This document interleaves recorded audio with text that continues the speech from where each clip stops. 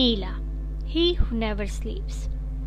In our scriptures, time and again, our Lord has promised that He will take care of us, irrespective of our actions. In this mortal world, we might act unjustly, be selfish, create trouble for others, but He always will look at us with kind, watchful eyes and a loving heart. This is because we are a part of Him, the grand scheme of His universe. In India, and now around certain parts of the world, we celebrate a festival called Shivaratri, the night of Shiva, where we stay up all day and night chanting his mantra and worshipping the Lord in various ways, especially from dusk to dawn. This is the time when we show our love to him, our Creator.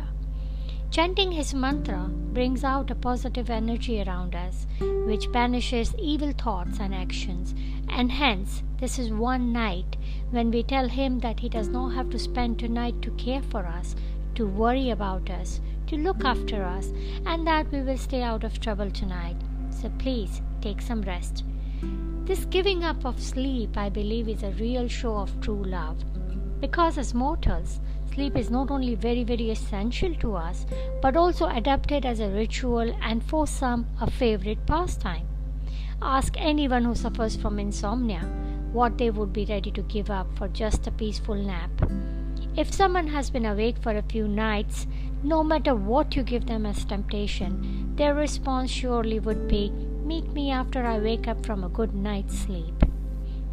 Depriving oneself from sleep and yet focusing on a positive energy brings out our strength and often results in our feeling even more refreshed than we started the night.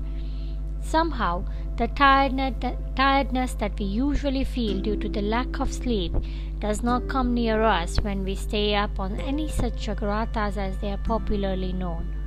From experience, I can relate it directly to the positive energy one spends a night with, which is bound to touch our soul in some way. The principle behind this all-night vigil, which is practiced by almost all monastic traditions, is to keep our physical passions in check.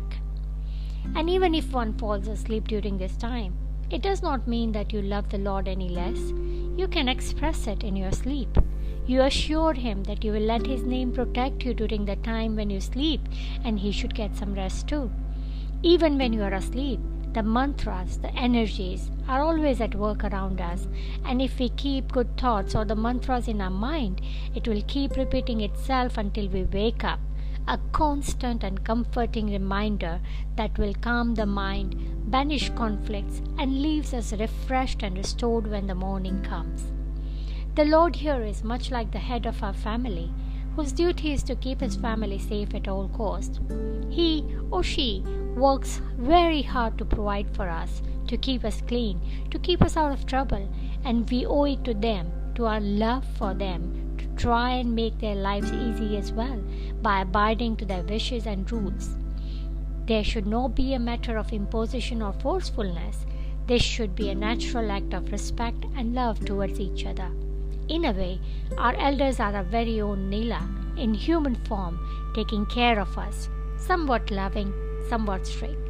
Here's to awakening of positivity, Neela, one who never sleeps because of his love for us.